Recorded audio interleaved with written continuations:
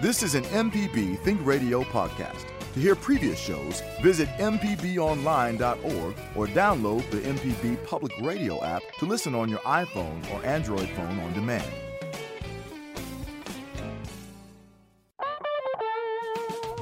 From MPB Think Radio, this is Fix It 101, the home improvement show to help you do it yourself. I'm Jason Klein here with Pam Pybus, ASHI certified inspector at Inspect It Like a Girl, and licensed contractor Jeff Simmons from Houseworks. Foundation problems are not always easy to spot, but when you do see that crack, it's time for some action. Today on the show, we welcome Todd Sandridge from Superior Foundation Services. We've needed somebody about foundations on the show for a while, so if you want to join the conversation with us this morning, you can call 877-MPB-RING. That's 877-672-7464, or send an email to fixit101@mpbonline.org. How are you guys doing this morning? Jeff, Pam? Very good. I need to let you know I discovered a new skill that I have. Oh, what's that? Uh-oh. Well, I found out this weekend that I'm really, really good at throwing an axe. Really? Is that something that's often required of you? Well, I split a lot of wood, so I'm guessing that's the reason I'm so good at it. Well, good for you. That's good, Jason. We got to put you in a contest somewhere. We really Oh, should, because they handed me that thing and I started throwing, and I bet maybe I missed that target 5 times out of 50. So did you go to one of those places where you throw an axe like a one of those tactical places where you shoot a gun? Is there like a throwing axe kind of place? Yes, there's an axe throwing bar, and we were having a surprise birthday party. Whoa. Axe throwing and alcohol? Perfect. Yeah, maybe that's why I was so good. Right. You think. Jeff, tell us about the joys of owning a boat. Well, I'm still trying to get over this redneck bar she's in. Right. Throwing axes at each other. Axe throwing, I'm sending you, drinking. next time Right. you get an invitation, Jeff, I wanna have a contest with you today. Right. Let's do it. No, the joys of boat ownership. We don't have enough time in the show, so I'll keep it short. Ever since I have purchased this boat, we get a hurricane. Yeah.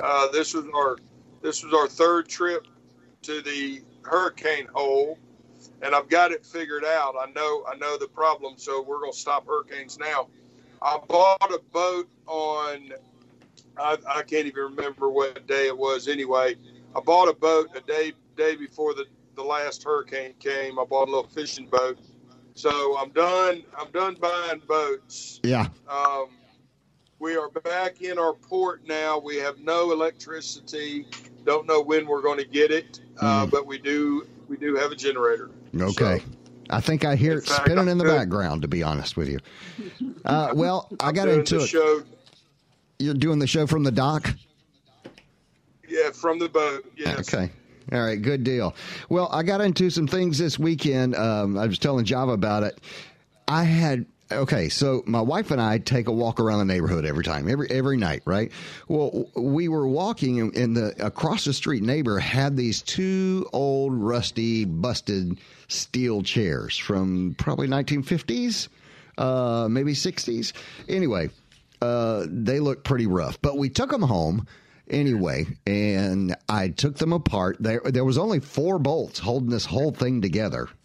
Each chair had 4 bolts, so I had to cut the bolts off because they were at least 50 years old and rusted. So I cut those bolts off, took the whole thing apart, sanded it, repainted it. It is so cool.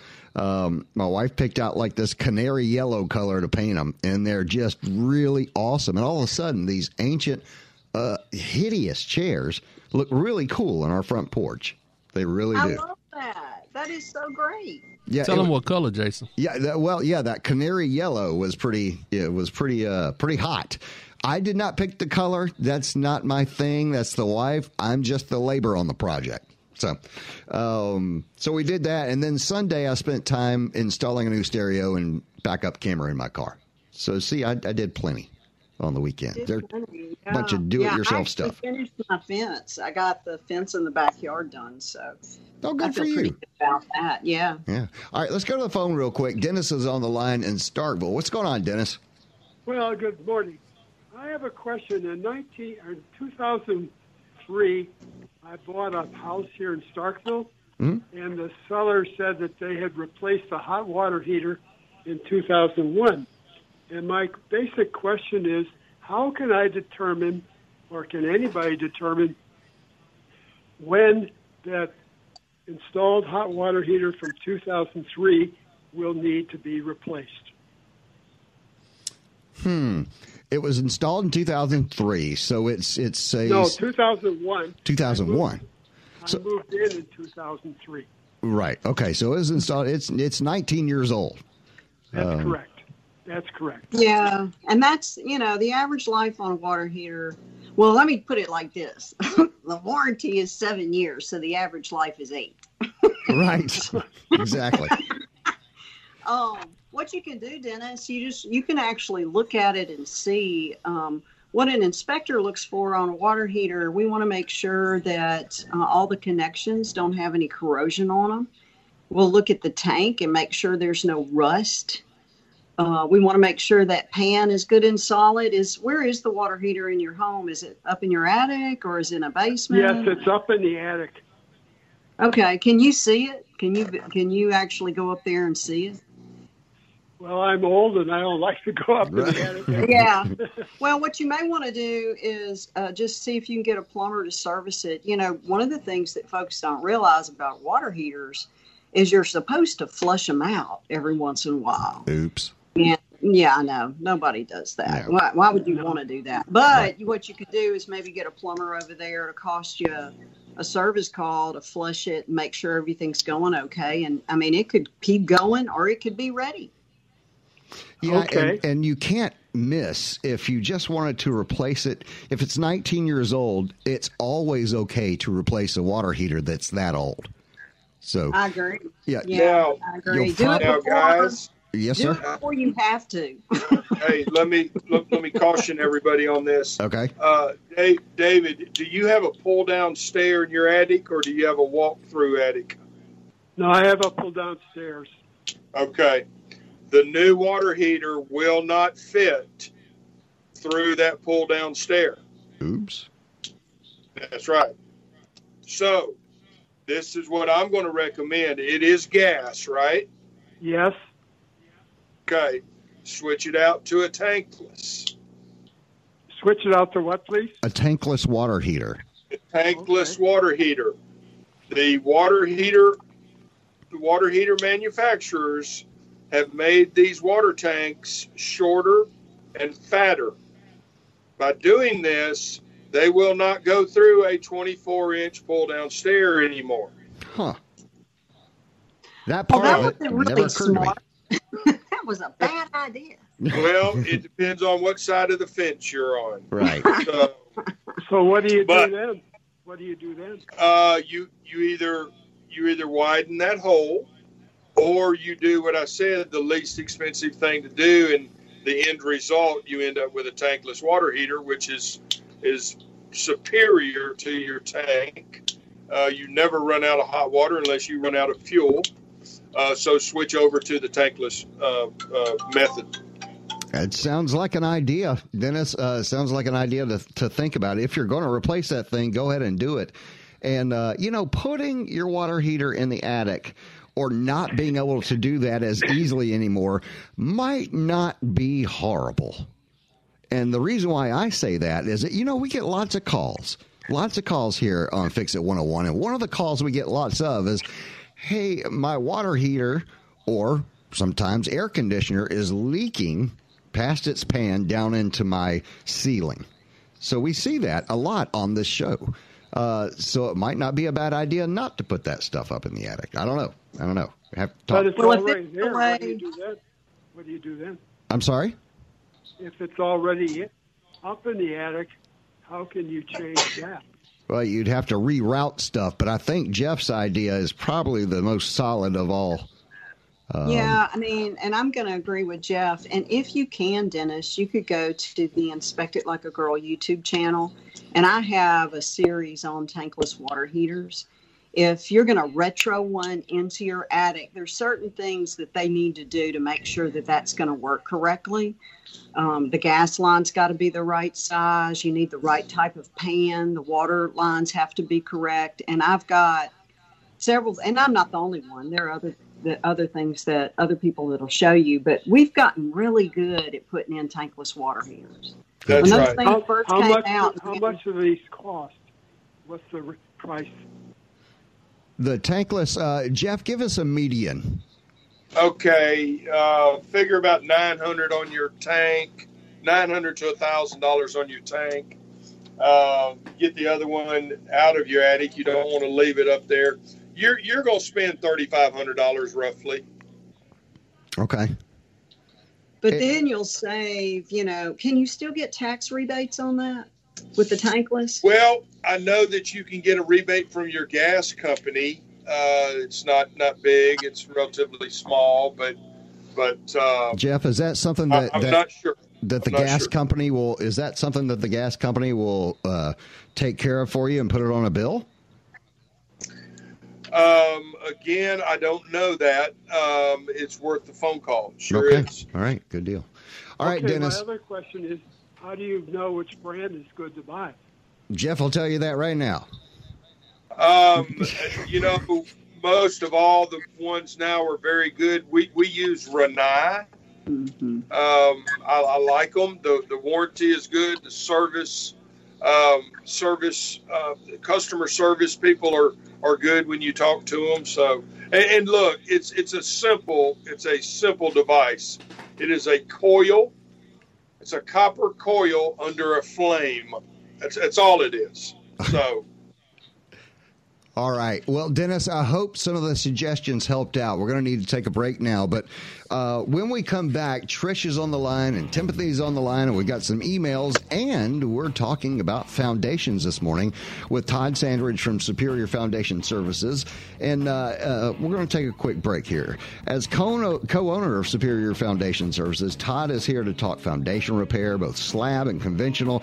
So call in with your questions, comments. Just tell us what project you're working on this morning at 877 MPB Ring. That's 877-672-7464, or send an email to fixit101@mpbonline.org. Stay tuned.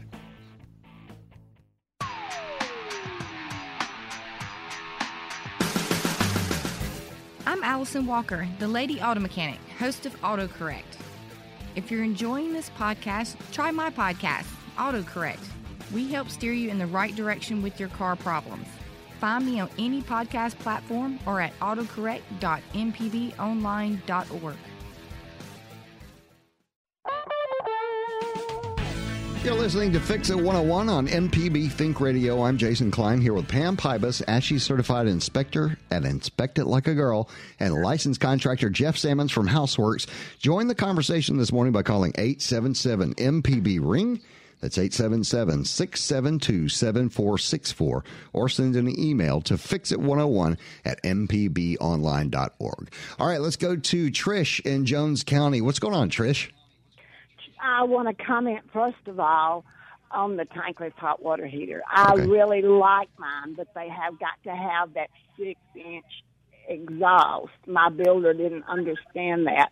And I've got a little exhaust problem, so I can't turn my hot water all the way on high in the bathroom. But other than that, I love it. I had a hot water heater. My husband and I had one for about 12 years in an old house that we put one in and loved it. And I really like this one. If the vent were better, I would love it because it's great. And it's a Rinnai. I agree with Jeff. It's a Rinnai. Okay. All right. So you did use that brand. Okay. By the way, we're not endorsing any particular brand. Right. Exactly. I agree. Yeah. All right. What was your question, Trish? My question is, I can't get my heat to come on. My house was a year old, July the 1st. And last year, I don't remember having any problems. It's electric. It's in the hallway. right outside my bedroom, but I set the temperature on 60. I set the setting on heat, the mode on heat, the fan on automatic, and nothing has happened. It's still 70 degrees in my house this morning. Interesting. So that is only, you said, you moved into the home a year ago. Was it a new home? Yes, new build, and it worked fine last winter. I remember no problems when I came and switched it from cool to heat. That's interesting. I think that system is probably still under somebody's warranty. Jeff, Pam, would you be interested in talking about that? Well, your manufacturer warranty will be for 7 years. Okay. But if it were me, I would probably just give the builder a call and say, listen, my heat's not on this morning. Right. Can you send one of your guys over here to check this out for me, please? And just be nice and pleasant about it. Is it gas? No, it's or electric. Okay. And I wonder if a breaker could be thrown or something. It's very possible. It's got a heat strip in it. Do you still have a good relationship with your builder? Extremely good. Very close friends. Absolutely. Call him and just say, hey, something's going south. Yeah. Okay. Your builder wouldn't want that to happen at that point. No. He'd have a fit. Yeah. So there you go, Trish. Thank you. Was there something else we needed to take care of? Got me fixed. Thank y'all very much. Love your show. Thank you, man. All right, let's keep moving. We've got a full slate of calls here. Timothy's on the line off the grid in Louisiana. What's going on, Timothy? Good morning, y'all. Morning. And congratulations on the boat, Jeff. Yeah. Thank you. He got all. Congratulations on the boat, man. Nothing like a boat. Yep. He got he got everything he can pay for, Timothy. Trust me. All right. So what's going on? Well, you guys never mentioned the other possibility. Solar, the water heater guy. For less than $500, we could put a solar water heater on our roof and pipe it in, and he never had, his electric bill and everything, the gas bill will go down. Well, and Timothy, we're having a hard time hearing you this morning, but if you've not heard Timothy before on the show, Timothy is kind of a regular caller who lets us know about the green options. Timothy lives 100% off the grid in Louisiana and can always tell us how to do it better. The guy has an engineer's mind. So he says you can do solar hot water. I'm fairly sure Timothy has got blazing hot water, solar powered, wherever he is. He's able to get it done. So do remember, as he mentioned, that is always an option if you would like to put the effort into that to get that done. You can make some green energy. Okay, let's keep going to Jackie. No, wait, which Jackie are we doing here? Jackie and Madison? Yeah, let's go to Madison. We've got two Jackies on the line. Sorry. Jackie and Madison, what's going on? I have two questions. You didn't mention electric tankless, and my sister has one in a little Katrina cottage on the coast. Seems to work fine. She's only had it for about a year. Right. So what do you do if you don't have gas? Well, and that's been mentioned also on the show before, and I'll let the pros take it. But I will say we've had an appliance guy here several times. Timmy from AC Remedies comes in, and he does appliances. And, Jeff building houses a lot. Both of these people have suggested that electric is not the best version of the tankless water heater. But I'll let you take it from there, Jeff. Yeah, I have a electric. If you're just servicing maybe a half bath and maybe your kitchen or something, you could get a 2-point electric. But I would switch over to propane. It's still cost effective. If you don't like the sight of a propane tank in your yard, they can bury them. It's not expensive to do that. So I would simply switch to a propane. And I had actually, Jeff, I'm so glad we're talking about this. I told a client that the other day. They're out on some acreage with no gas, and I suggested the propane. Have I ever told y'all the story about my electric tankless water heater. Gather around, kids. Light the fire. Here we go. Here we go. So about 20 years ago, Pammy decided she needed a tankless water heater, and there was an electric one, so I had it installed. And, of course, the plumber had never seen it before, so he put it in. And let me say, this was before Pammy was a home inspector. Okay. So they put that thing in, and it happened to be on the opposite wall of my shower. And I was taking a shower, getting nice hot water one night, and that thing blew up. And all I can say is that I'm grateful that I was standing in the shower because it scared me to death. Really? And I got out of the shower and I dried off and I went in there and I literally blew up. So I called the plumber and I was like, come, you get this thing out of my house. And I went back to a tank until I did my remodel about 5 or 6 years later. And that's when I came in with a gas. Okay. tank. Wow. But yeah, I'm not a fan of those electric ones. That's okay. That's a story. Yeah. Jackie, I don't know if that moves you in any way, but well, there's that. That's food for thought. I have also a question about the granite undermount sinks that you spoke about 2 weeks ago. Mm-hmm. Oddly enough, I have a little house in Asheville, North Carolina. My children live there. Mm-hmm. And 10 years ago, I had an undermount granite, redid the kitchen, redid the bath. I had a company do it, a local company in Asheville that's been in business for 40 years. Mm-hmm. Went up there. The next day, my sink dropped 2 inches in my kitchen. No. I called the kitchen and bath company, and she was very surprised, and she sent me an estimate of $300 to replace it. There are no brackets under there to hold it. I told her that she installed it, and I felt that I shouldn't have to pay for it. So now she's come back and said, well, I'll split it with you, $150 each. I'm going to do some research. But I had 2 undermounts put in a farm in Summit, Mississippi about a year ago, and I'm going to go down there tomorrow and see if I've got undermounts. A granite company in Brookhaven put those in. I'm stunned. Jackie, we have on the line at this very second a licensed contractor who is squirming to talk about this.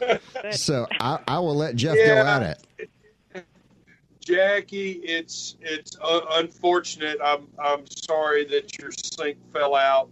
There's no magic to it. What I suspect, we do it all the time. What I suspect has happened. The granite company got in a hurry. They cut the hole. It was probably wet, or it had some granite dust on it or something. They applied the silicone to the top lip of the undermount sink, and just did not get a good seal. You should no way pay $300 to get this thing glued back in. Now, it may cost $300 to get everything unhooked and hooked back up again, but in my opinion, it is the granite company's responsibility, and I would stick to my guns. Wow. Hey, Jackie, let me give you a website to go to. Go to the Marble Institute and look at the specifications. And we actually include this in our home inspection reports that says that they recommend that those be clamped in or strapped in. So if you need some ammunition, that's where it is, on the Marble Institute. Good point, man. She's telling me that 10 years ago there was no, she's been in business for 40-something years. She tells me that 10 years ago there was no established recommendation, and the company that put the granite company, they don't use them anymore, but it's not her fault. Well, you keep going. Wait. Excuse me 1 second, Go Jackie. for it. Did the sink stayed in for 10 years and then fell out? Yep. Oh. And it's like I didn't stand on it. I mean, it's in the kitchen, a small kitchen. I thought you said the installation was only a year. No. Yeah, The two I have in Summit in a farmhouse, in the bathroom and the kitchen are undermounts, and Brookhaven Marble Place put them in, and I'm going to check them tomorrow to see if there are brackets holding it, undermount safety brackets. I don't know that, but this one was 10 years ago in Asheville, North Carolina, and I had a reputable company, local Asheville company, kitchen and bath company, put them in. Well, I'm gonna. If it's 10 years. Yeah, I'm gonna back up on what I said. That's if it stayed in for 10 years, then Jackie, it's I know not much recourse. All the customers now are going to start calling because now I'm talking contractor. If you called me and I put your sink in 10 years ago and it fell out, I'm going to charge you to put it in again. So, okay. Right. No brackets is my fault for not knowing that. Is that it? Well, she's kind of right in the your rep there, as far as 10 years ago, there might not have been specifications. That's right. And then all of a sudden, they start putting these specifications, and that's why. And Jeff and I are both a proponent of continuing education, so we're learning this stuff all the time, and the things that make everything better. And I'm gonna tell you, if she said she'd charge you 50%, I'd take her up on that. I would too. Absolutely. Okay. Well, I will check the Marble Institute and then kind of check around with other companies just to see. But at least the one in Summit, I need to make sure they're a bracket. I didn't know that you had to have brackets under it, so I've never looked. Yeah, and it's either a bracket or strapping. Some folks use straps. All right, Jackie, thanks a lot. We appreciate it. I know that there's a lot of information there to process and get through, but I hope you find your solution. Check those things that they steered you towards. We want to take one more call before we go to the break. Jackie is on the line. We're going to talk to Todd Sandridge in just a few moments. Jackie, what's going on? Hello, this is Jackie Waynesboro. I think I heard Pam say one time a few months ago that if you had a insurance claim and it had to do with hurricane damage, if they put the word CAT after the claim, standing for catastrophic, that they should not go up on the insurance premium. I think I heard correctly. I just want to make sure that I did hear that. Well, I think I'm not sure, but our insurance pro really has been Jeff in the past. But go ahead and mention the full thing again so that we can hear exactly what the situation is. Okay, with the last hurricane, I think it was last week. I had some water damage through my roof and everything, so I called them Monday and did an insurance claim. And I think I heard Pam say one time that if they have the word CAT after the insurance claim, that it would be which stands for catastrophic, that they should not go up on your insurance premium. Did I hear that correctly? Okay. Well, yeah. Let me. Part of that is right. A catastrophic event does not count on your claim record. Okay. Now, as far as insurance companies going up or down on your premiums is based on the good old bottom line. Did we make money last year, guys? If we didn't make money, we're going to raise our rates. Bottom line. Now, as an individual, let's say that you have 2 or 3 claims on your record, and all of a sudden, hurricane comes and you say, oh my goodness, I don't want to file another claim because I'm going to have 4 claims on my record. If it is a catastrophic number, CAT number, it will not go against your record. And that's bottom line on that. Okay. Wow. Learn something new every day. The reason I ask is, when you do a claim, the adjuster comes out. He may say, well, this roof is old. We're not going to give you any money for this. And I filed a claim, but they turned it down. And I said, the least they can do is not go up on my premium. But, that's not so. They can still go up on the premium. Yeah, first of all, insurance companies should never turn your claim down because of the age of the roof. That is definitely wrong.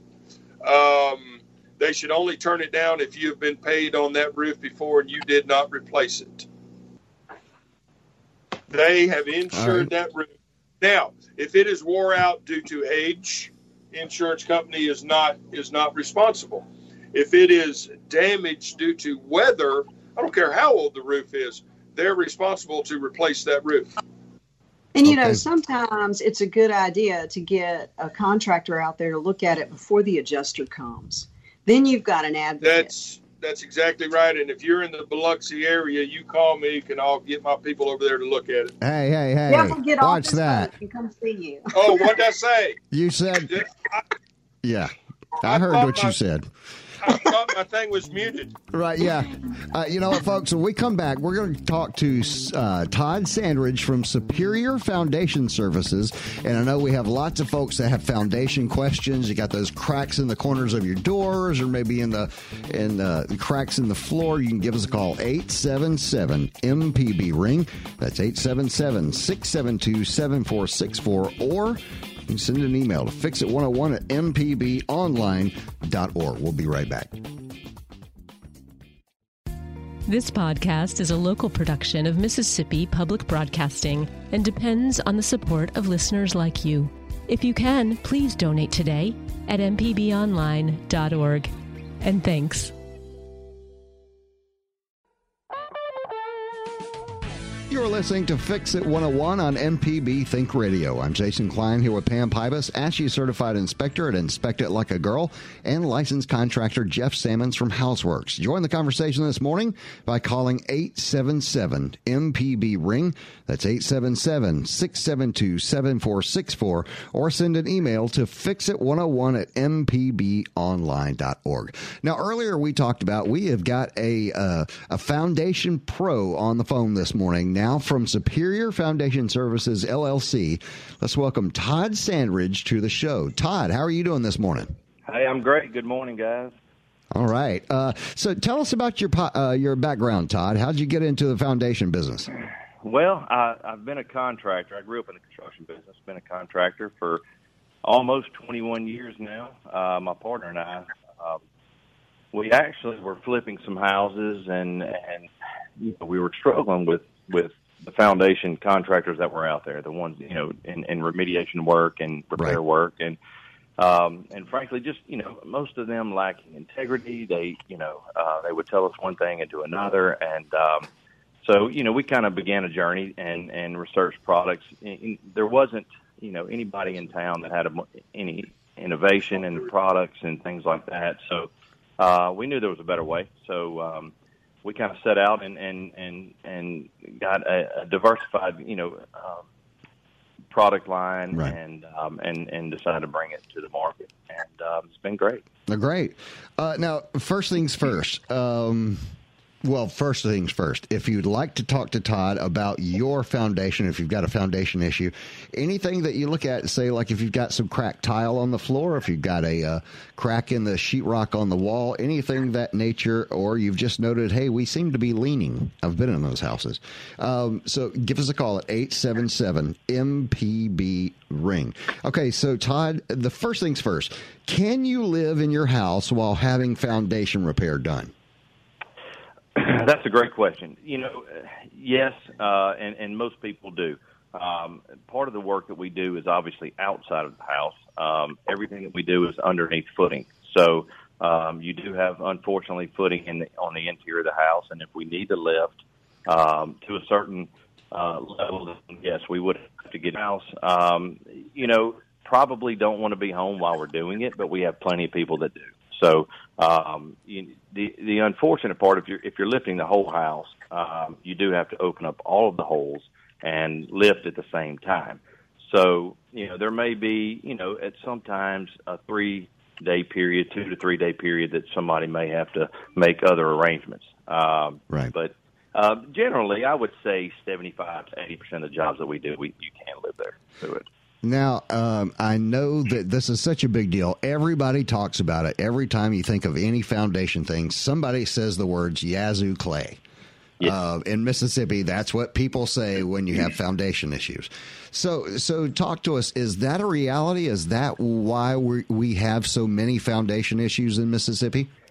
Yeah, it's a reality because of water. And I think, what most people don't understand is foundation problems 100% of the time have to do with water, drainage.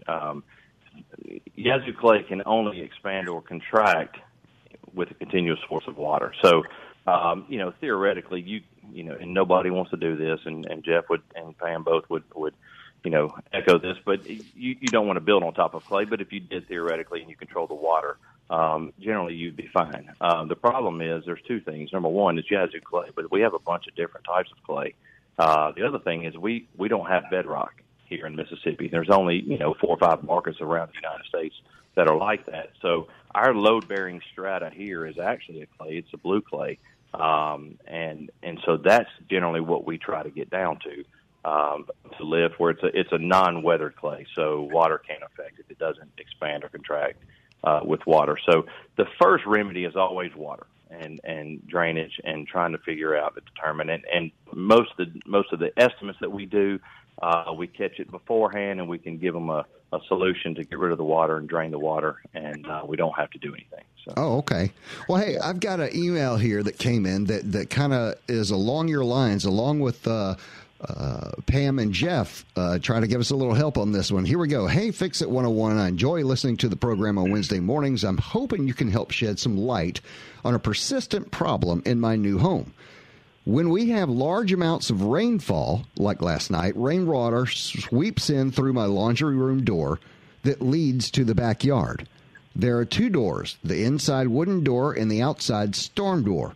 Water also is leaking into the garage, both through the sidewalls, one of which is in line with the laundry room door, causing that leakage issue, and through cracks in the concrete pad. I believe the laundry room and garage were additions to the original house structure, which was built in the 50s. Do you have any advice about fixing this problem? Kelly? That would be easy. Yeah, they need a drain. And right. I'm not a firm believer of drain boxes. I like a continuous French drain. Uh-huh. On a retrofit application like that, if you put a drain box in, you've got to grade the yard to the drain boxes. And so therefore a continuous French drain, getting the water out of the way, that would not only fix her problem of having water come in the house, which is a major issue. Right. Then you've got to call Jeff to go over there and fix baseboards and sheetrock and such, but you also don't have to call us to fix the foundation. So. Well, I heard a red flag in that email, and I'm sure someone else picked up onto it. Through the cracks in water's coming up through the cracks in the concrete pad. When I heard that was kind of a red flag. What does that mean in any way? I mean, I know you said move the water, but that seems very particular. It is, and obviously it's water's it's gonna try to find a way out. And the issue, that's why we have so many cracked driveways and things like that, is people are not controlling the water that gets underneath. And I think there's 2 types of drainage, and one type is what you see. It's surface water that's coming down when it rains and things like that. But there's also underground water. And whenever we put it at Superior, when we put a drain in, we don't just arbitrarily identify some location. We actually dig down until we find underground water. So if that water is at 3 feet and we put a 2-foot drain in, it doesn't do them any good, right? So right. We go in, we determine where the underground water is. If you determine that, you get that out of there, obviously the surface water will fall into your drain as well. So you kind of kill 2 birds with 1 stone doing that. Wow. To not hear, hey, we're coming out, destroying your house and putting it back up is actually nice. Yeah. That's what everyone thinks when they think foundation. Oh, my gosh. They're going to tear that side of the house off. Right. And so it's nice to hear that there are other options, and I would think more economically better options. Yeah. I mean, you certainly want to catch it before it starts, and I think that's important. Unfortunately, a lot of the calls we get, it's too late, right? Right. They say, well, I knew I had a problem. I knew I was getting water under my house, and I knew it felt a little bit off. And honestly, if you're in the house every single day, you kind of become, a little bit immune to, maybe the house being 5 or 6 inches off. Right. Typically we can walk in and, we put our level down and you can identify what's wrong, the solution and what needs to be fixed. But we don't usually just stop there when we do an estimate. We actually go outside and we figure out what started the problem. So, right. If you can identify that up front, yes, it's a whole lot cheaper to go in and put a drain in and make sure that no water's getting under your foundation. If you have that problem, it's not the end of the world. And we recognize that it's, somebody's largest investment. We also recognize, we live there, with them. So right. We want to make sure it's an easy process. Fantastic. If you've got a call or if you've got a question for Todd, call us now at 877-MPB-RING. That's 877-672-7464. Of course, you can always ask about any project that you're working on. Fixit101 at mpbonline.org. Another email here. You guys ready? I have about 20 years ago, I built a building and put a half bath in. 3 years ago, we added a shower and hot water. The hot water heater is in the attic. Now, when the shower runs, the smell from the water is terrible, like rotten eggs or sulfur. Therefore, we can't use the shower. What's the problem? Thoughts, guys? Yeah, I know what it is. Oh, you do? I do too. I know what it is. Go ahead. All right, Pam, it's yours. No, Jeff, you spoke up first. I'll tell you. Okay, there's a rod in your hot water heater that collects deposits in the water, and it smells just like sulfur. It stinks so bad you can't turn the water on. Have that rod replaced. Now, depending on how hard your water is, you may end up replacing the entire water heater. Try the anode. It's called an anode rod. Try replacing that first. It's not expensive. Is the anode rod something that a person can replace, or is that something a contractor must do? No, you can. Here's the number one rule. Turn the water off to the water heater. Right. Either at the street or at the device. Mm-hmm. Because when you take that rod out, that tank still has pressure on it, and water is going to start shooting up out of the tank. So turn your water off and make sure you turn, if it's electric, turn your breaker off. If it is gas, turn the gas off. So do your homework, take a minute, but it is user friendly, homeowner friendly. You can do this at home. Now, is this? And you can flush your. This would be a great opportunity to flush your tank. That's sure would. We're supposed to do anyway, but we never do. You keep mentioning that, right. Pam, and I keep trying to forget it. If you'll stop saying it, I'll forget it. So, okay. Right, yeah, flushing your water heater. So, okay, that sounds like a great solution. Now, Jeff, is this something you can go to your local hardware store and pick up?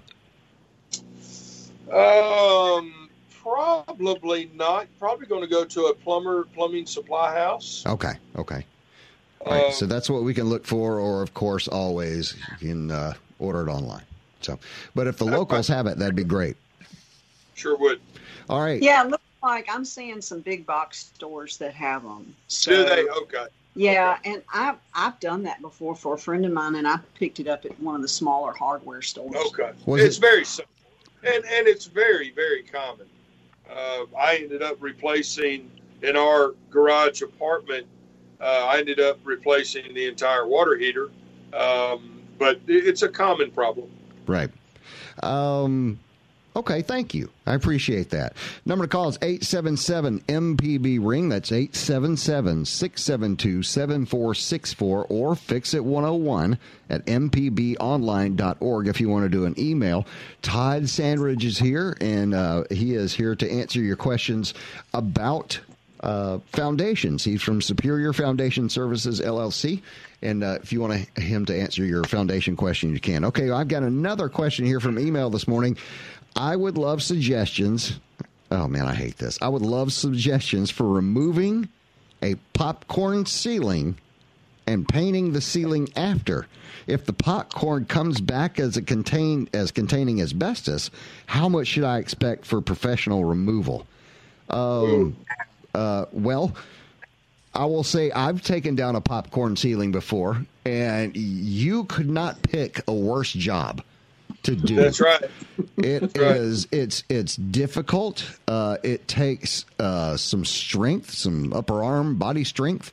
It also, you have to keep your arms above your head, honestly, for most of the time, and that's really excruciating after a while. But the other thing about it is, it's about the messiest thing you can do in a home outside of just taking a saw to your sheetrock. It's quite messy, and it will take a lot of cleanup. But it is doable, and one of the things that I noticed when I was doing it personally is the difference is whether you can scrape it or not is whether that ceiling has had paint on it. So if someone has painted the popcorn ceiling for one reason or another, a lot of people do that to brighten it up or whatever. Once it's painted, it's a lot harder to scrape down.